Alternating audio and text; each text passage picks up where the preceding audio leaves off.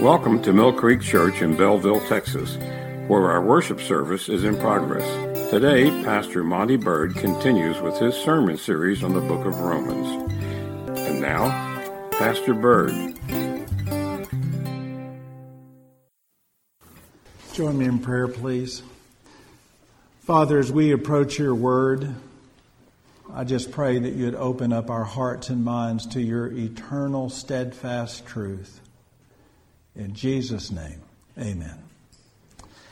Well, join me in turning in your Bibles to the 10th chapter of Romans as we continue our study of not only the book, but also of the 10th chapter. And if you recall, I left off in preaching verses 5, 6, and 7. We're going to go all the way through 10, but I want to read all of these in context. So in Romans 10, verse 5, it says, "For Moses writes about the righteousness which is of the law. The man who does these things shall live by them.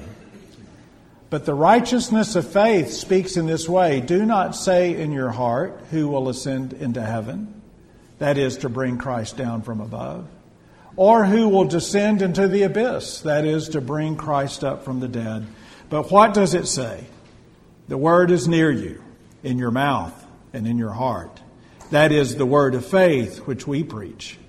That if you confess with your mouth the Lord Jesus and believe in your heart that God has raised him from the dead, you will be saved. For with the heart one believes unto righteousness, and with the mouth confession is made unto salvation." As I preached through the previous verses, I pointed out the contrast between the law and faith. And the 2 points of several that I made were, I think, very important to put today's message in context. The first one is that the law is impossible. And you see that in verse 5 when Paul wrote, "For Moses writes about the righteousness which is of the law." And that's the key phrase there, the righteousness which is of the law. And then he goes on and quotes a verse where he says, "The man who does those things shall live by them." And as I mentioned, as I preached through verse 5, we all know if we were to look at our own life and how we conduct our life, if we were counting on our righteousness, the righteousness from our actions, that we would fall short because we're all sinners.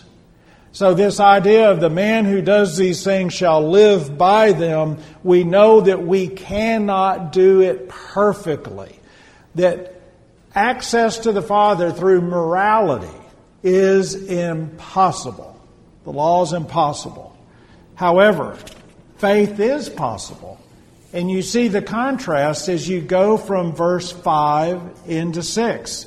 Verse 5, Moses writes about the righteousness which is of the law. We know that it's impossible to keep perfectly. In verse 6, he says, "But the righteousness of faith," the righteousness of faith speaks this way. "Do not say in your heart, who will ascend into heaven? That is, to bring Christ down from above. Or who will descend into the abyss? That is, to bring Christ up from the dead. But what does it say? The word is near you, in your mouth and in your heart. That is the word of faith which we preach." So what Paul is doing is he's contrasting the difference between the law and the gospel, the word of faith. This brings us to our focal passage this morning, which is Romans 10, 9 through 10.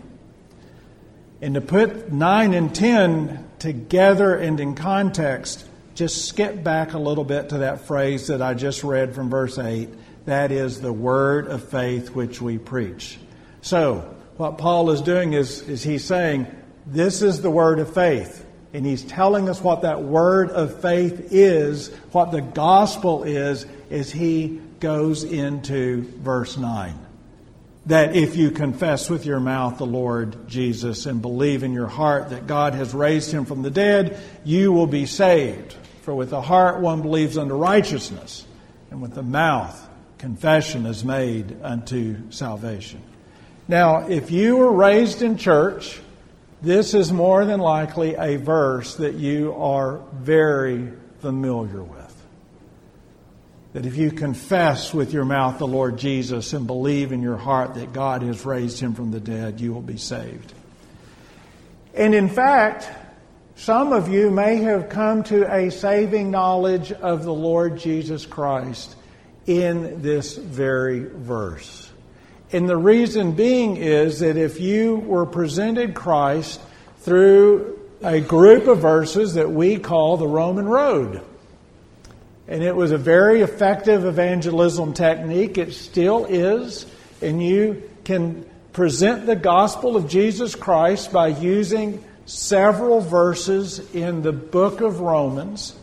And this last verse that you use in the Romans Road is this verse, verse 9. It's the verse that you read right before you ask someone to accept Christ as their Lord and Savior. If you confess with the mouth the Lord Jesus Christ and believe in your heart that God has raised him from the dead, you will be saved. This is the verse that you use. And there's two components of 9 and 10. And those two components can be described as inward and outward, or heart and mouth. In fact, if you look at verse 10, you'll see that. For with the heart, inward, one believes unto righteousness, and with the mouth, outward, confession is made unto salvation. I've used the Roman Road to present the gospel.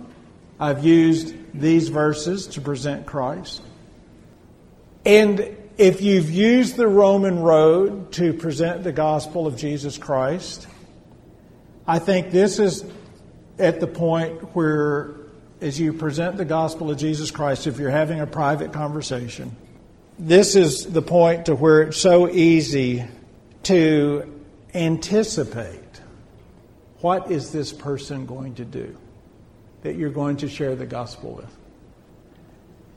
And I think in the anxiousness and excitement of presenting these verses, sometimes the real meaning of these verses are glossed over.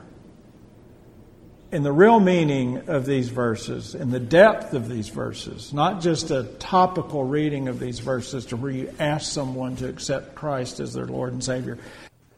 The depth of the meaning of these verses, I think, is crucial to understanding true salvation. And so what I want to do this morning is look at these verses from an in-depth basis so we can truly understand what Paul is communicating to not only to the church at Rome, but also to us as believers, as well as understanding these verses as we hopefully communicate the gospel to a lost and dying world.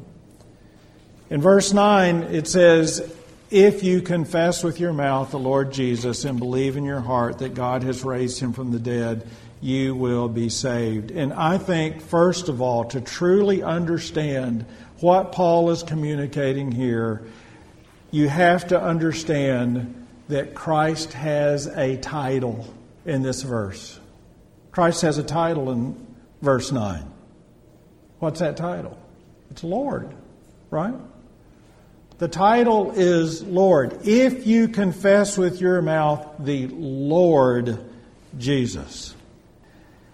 And unfortunately, in our easy believism of today, Romans 9 and 10 is sometimes wrongly presented as an overall acknowledgement. If you just acknowledge the existence of Christ, you will be saved. But unfortunately, acknowledgement isn't enough. And let me give you two verses that prove that just acknowledging the existence of Jesus Christ, acknowledging the historical Jesus, isn't enough for salvation. First of all, James 2:19.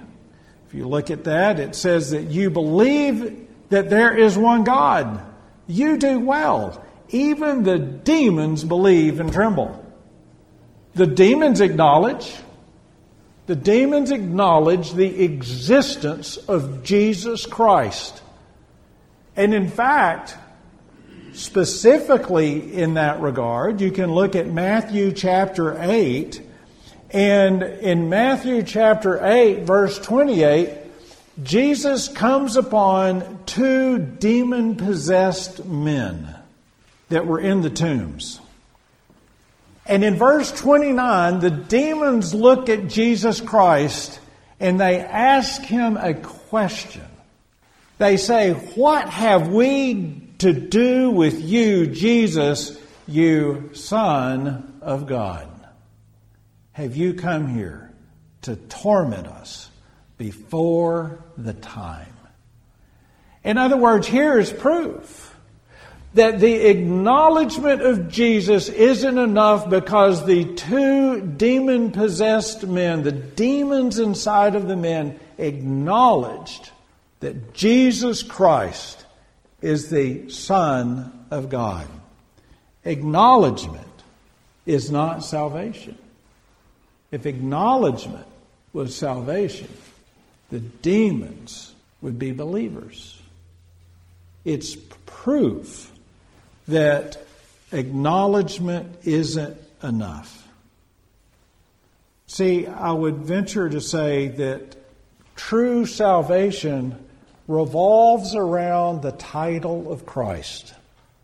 The title of Christ as Lord. And what does that word mean? Sometimes as we try to relate the Bible to our modern day vernacular, we'll say that it's boss. While the attempt of trying to give some word that somebody can relate to in our modern day time, to give them the word boss, it's a good attempt, but it really doesn't accurately describe who Jesus is. And I'll give you the reason for that. Have you ever fired your boss? We've all had bosses we fired, right? Through quitting. That doesn't reflect who Jesus is. And when you look at Vine's expository dictionary, as it describes what Lord means in the original language, it means having power or authority. And it's translated as Lord, Master, Owner, Sir. Now, when you think about it in that term, in the original language, there is a huge difference between having a boss and having a master. I can fire my boss. I can't fire my master. That's a remarkable difference. If you confess with your mouth the Lord Jesus Christ and believe in your heart that God has raised him from the dead, you will be saved. In other words, what Paul is saying here is that acknowledgement isn't enough. It isn't just something that one takes lightly. It means that you are surrendering your life. The title of Jesus Christ is my Master. My Master. One who has authority in my life. One who has authority in your life. And unfortunately, the Bible is full of examples of people who have made some type of attempt to acknowledge Jesus Christ. They acknowledge the historical Jesus, the existence of Jesus, but he's not their master. Give you a couple of examples for that. Matthew 7, verse 21, Jesus says, "Not everyone who says to me, 'Lord, Lord,' shall enter the kingdom of heaven, but he who does the will of my Father in heaven." Many will say to me in that day, Lord, Lord, have we not prophesied in your name, cast out demons in your name, and done many wonders in your name? And then I will declare to them, I never knew you. Depart from me, you who practice lawlessness. Many will say, Lord, Lord. In fact, another example is that you can look at the parable of the seed and the sower. The parable of the seed and the sower clearly illustrates that there are people who make some type of decision, but it's not a saving knowledge of the Lord Jesus Christ. And I think today in our cheap, easy evangelism, we have, unfortunately, pastors who offer this deal. Come down front, say a few words, and you'll get your ticket to heaven. It's not Jesus as master or Jesus as Lord. It's a transaction. That's all Christ is. It's a transaction. I go in and I say a few things and I don't have to worry about the flames of hell. Then I can go along and I can do my own thing. In fact, it's so bad if you think about this. If you take the number of Americans who say that they are Christians, and that number has vacillated between the high 60s to the low 70s of people who say that they are a believer. If all of those people showed up in America in churches on a given Sunday, there is not enough seats. There's not enough seats to seat all of those who have some type of profession for the Lord Jesus Christ. Now that says something. Because what if 70%, 80% of the 70 showed up? You'd have to struggle for a seat in churches, wouldn't you? Most churches don't have a seating problem. Because this gospel of acknowledgement, just acknowledging the existence of Christ, has been the primary presentation of the gospel, unfortunately now, for decades. So we know that in order to have salvation, you first have to have Jesus as your master. As your master. And if you've been a Christian for a very long time, you'll understand what I'm about to say. That's a lifelong process, isn't it? It's just as Paul says, I die daily. I die daily. We struggle with self every single day, don't we?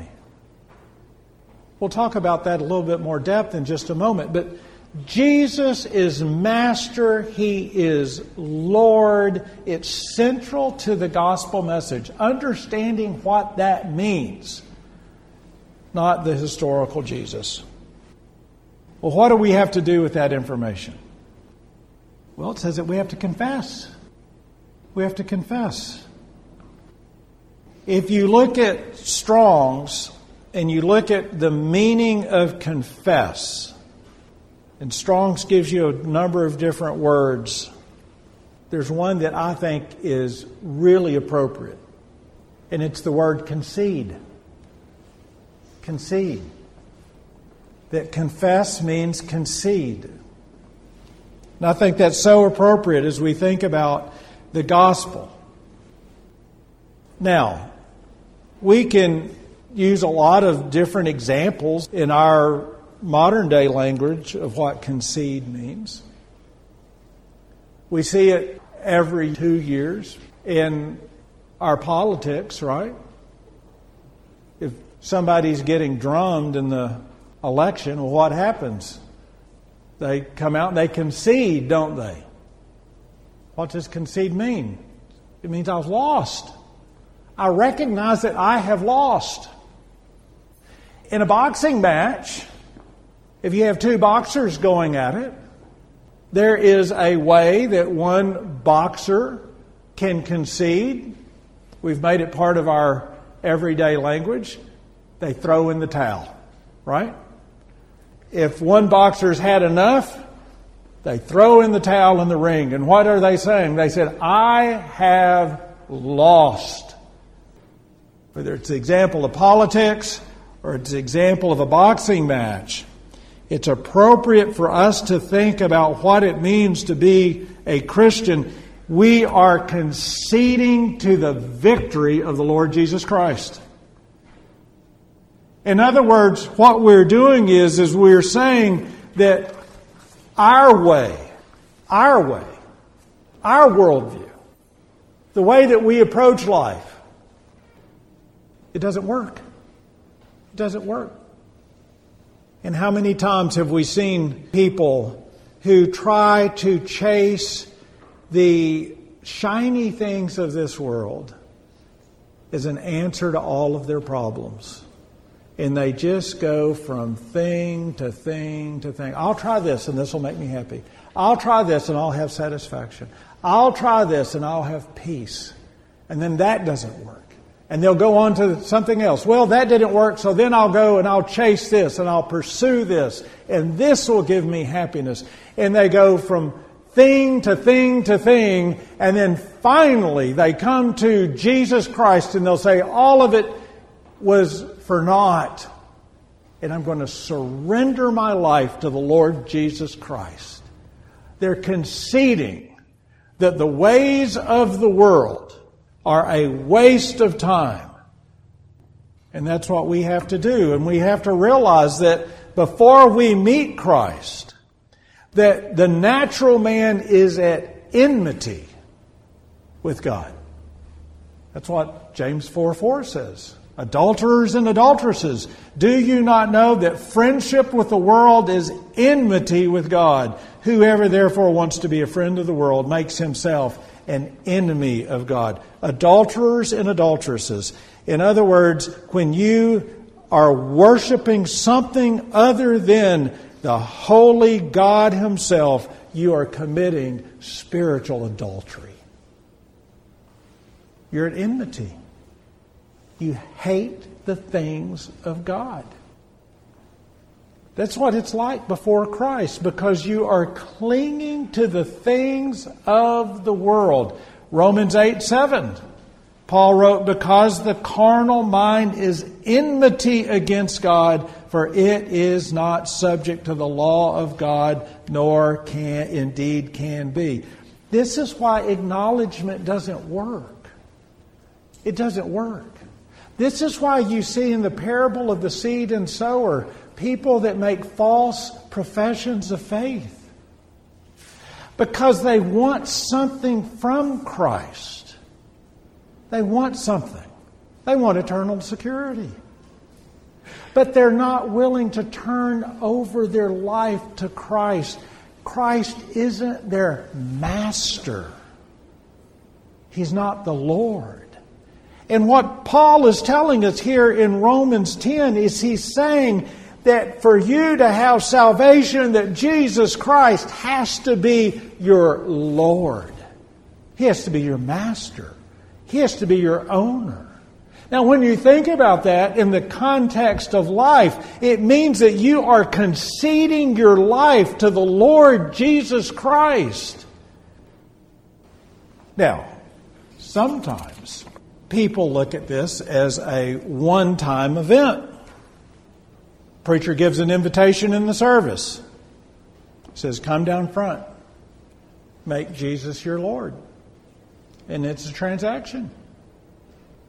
You go down front, you get your eternal security, and in our cheap, easy gospel, Jesus is never presented as someone who requires something from you. But He does, doesn't He? He told us here on earth that if we want to follow Him, we have to what? We have to deny ourselves. We have to deny ourselves. It makes perfect sense if I'm going to say that Jesus is my master, or that Jesus is my Lord, or that Jesus is my owner, that I have to deny myself. In other words, you don't get to do all of the things that you want to do. You have to reorient your life to the gospel and teachings of the Lord Jesus Christ. And I would make the statement that yes, this is a message for the lost, people that don't have a saving knowledge of the Lord Jesus Christ. But I also think that today, in today's time, it is a message for those that are believers as well, because unfortunately, we have been going for decades to where people say, well, God doesn't require anything of me. I've acknowledged that Jesus Christ is my Lord and Savior, and I can do whatever I want. And that ranges from sinning at will. God understands. We just have clay feet, right? No. God doesn't understand.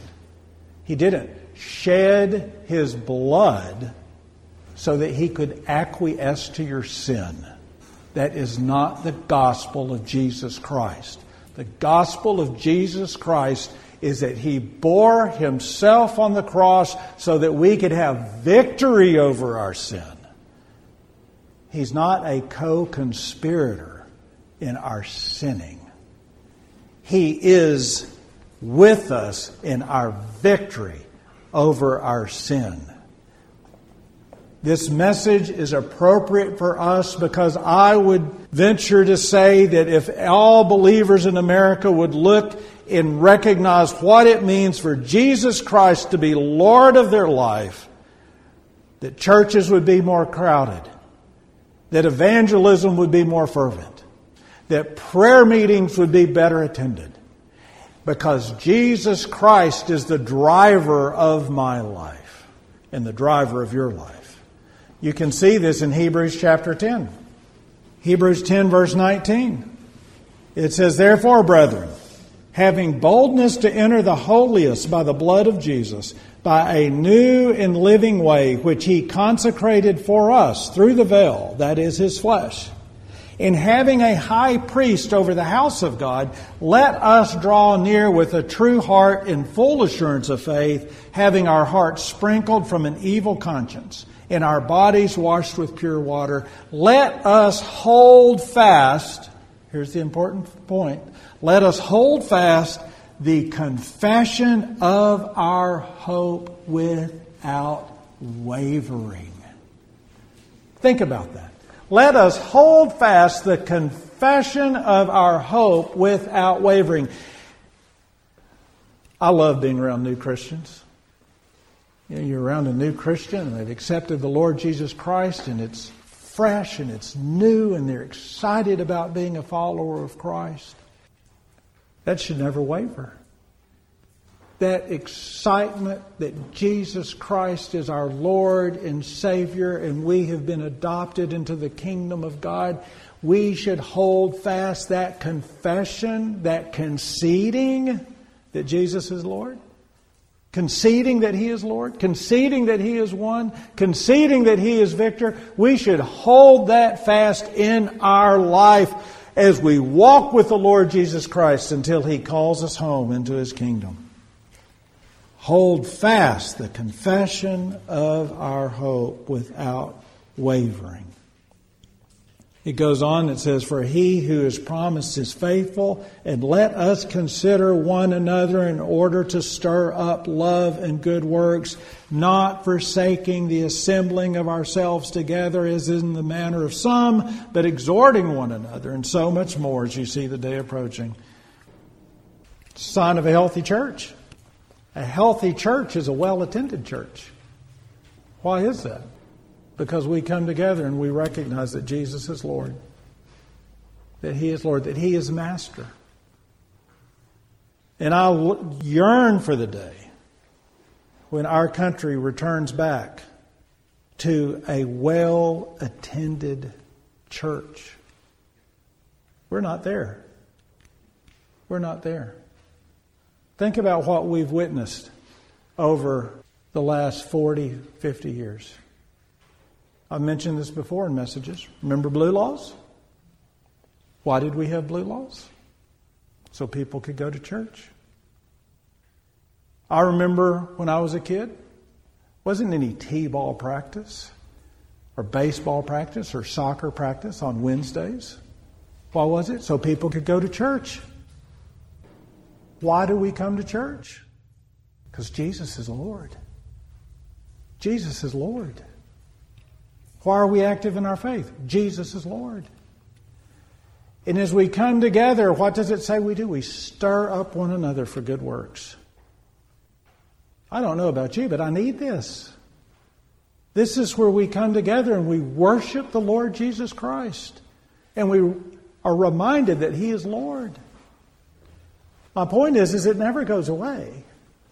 Salvation isn't a one-time event. It's just as I mentioned earlier, Paul said he dies daily. He confesses daily. He concedes daily. And that's what we need to do. It's His day. It isn't my day. It isn't my day. It's His day. Same way for tomorrow, and Tuesday, and Wednesday, and Thursday. Every day is His day. And you have to reorient your life to the teachings and truth of Jesus Christ. Because He is Lord. Join me in prayer. Father, as we come to You today, I just thank You for Your truth. And I pray that each of us individually might truly reflect on our own life and ask ourselves the question, is Christ Lord of my life? Am I living under the lordship and teachings and truth of Jesus Christ? I pray, Lord, if there's someone listening who's never confessed Jesus as Lord, that today would be the day that they would recognize the wonderful gift that You've given through Your Son, Jesus Christ. Lord, we give You the glory and the praise and honor in all things. In Jesus' name, amen.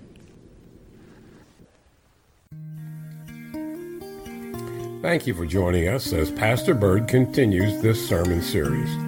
If you wish to hear more, you may find him at millcreekchurch.org or go to sermonaudio.com/millcreekchurch. Prayer requests may also be left at millcreekchurch.org. Our church services are as follows. Sunday morning Bible study is at 9 a.m., followed by our worship service at 10 a.m.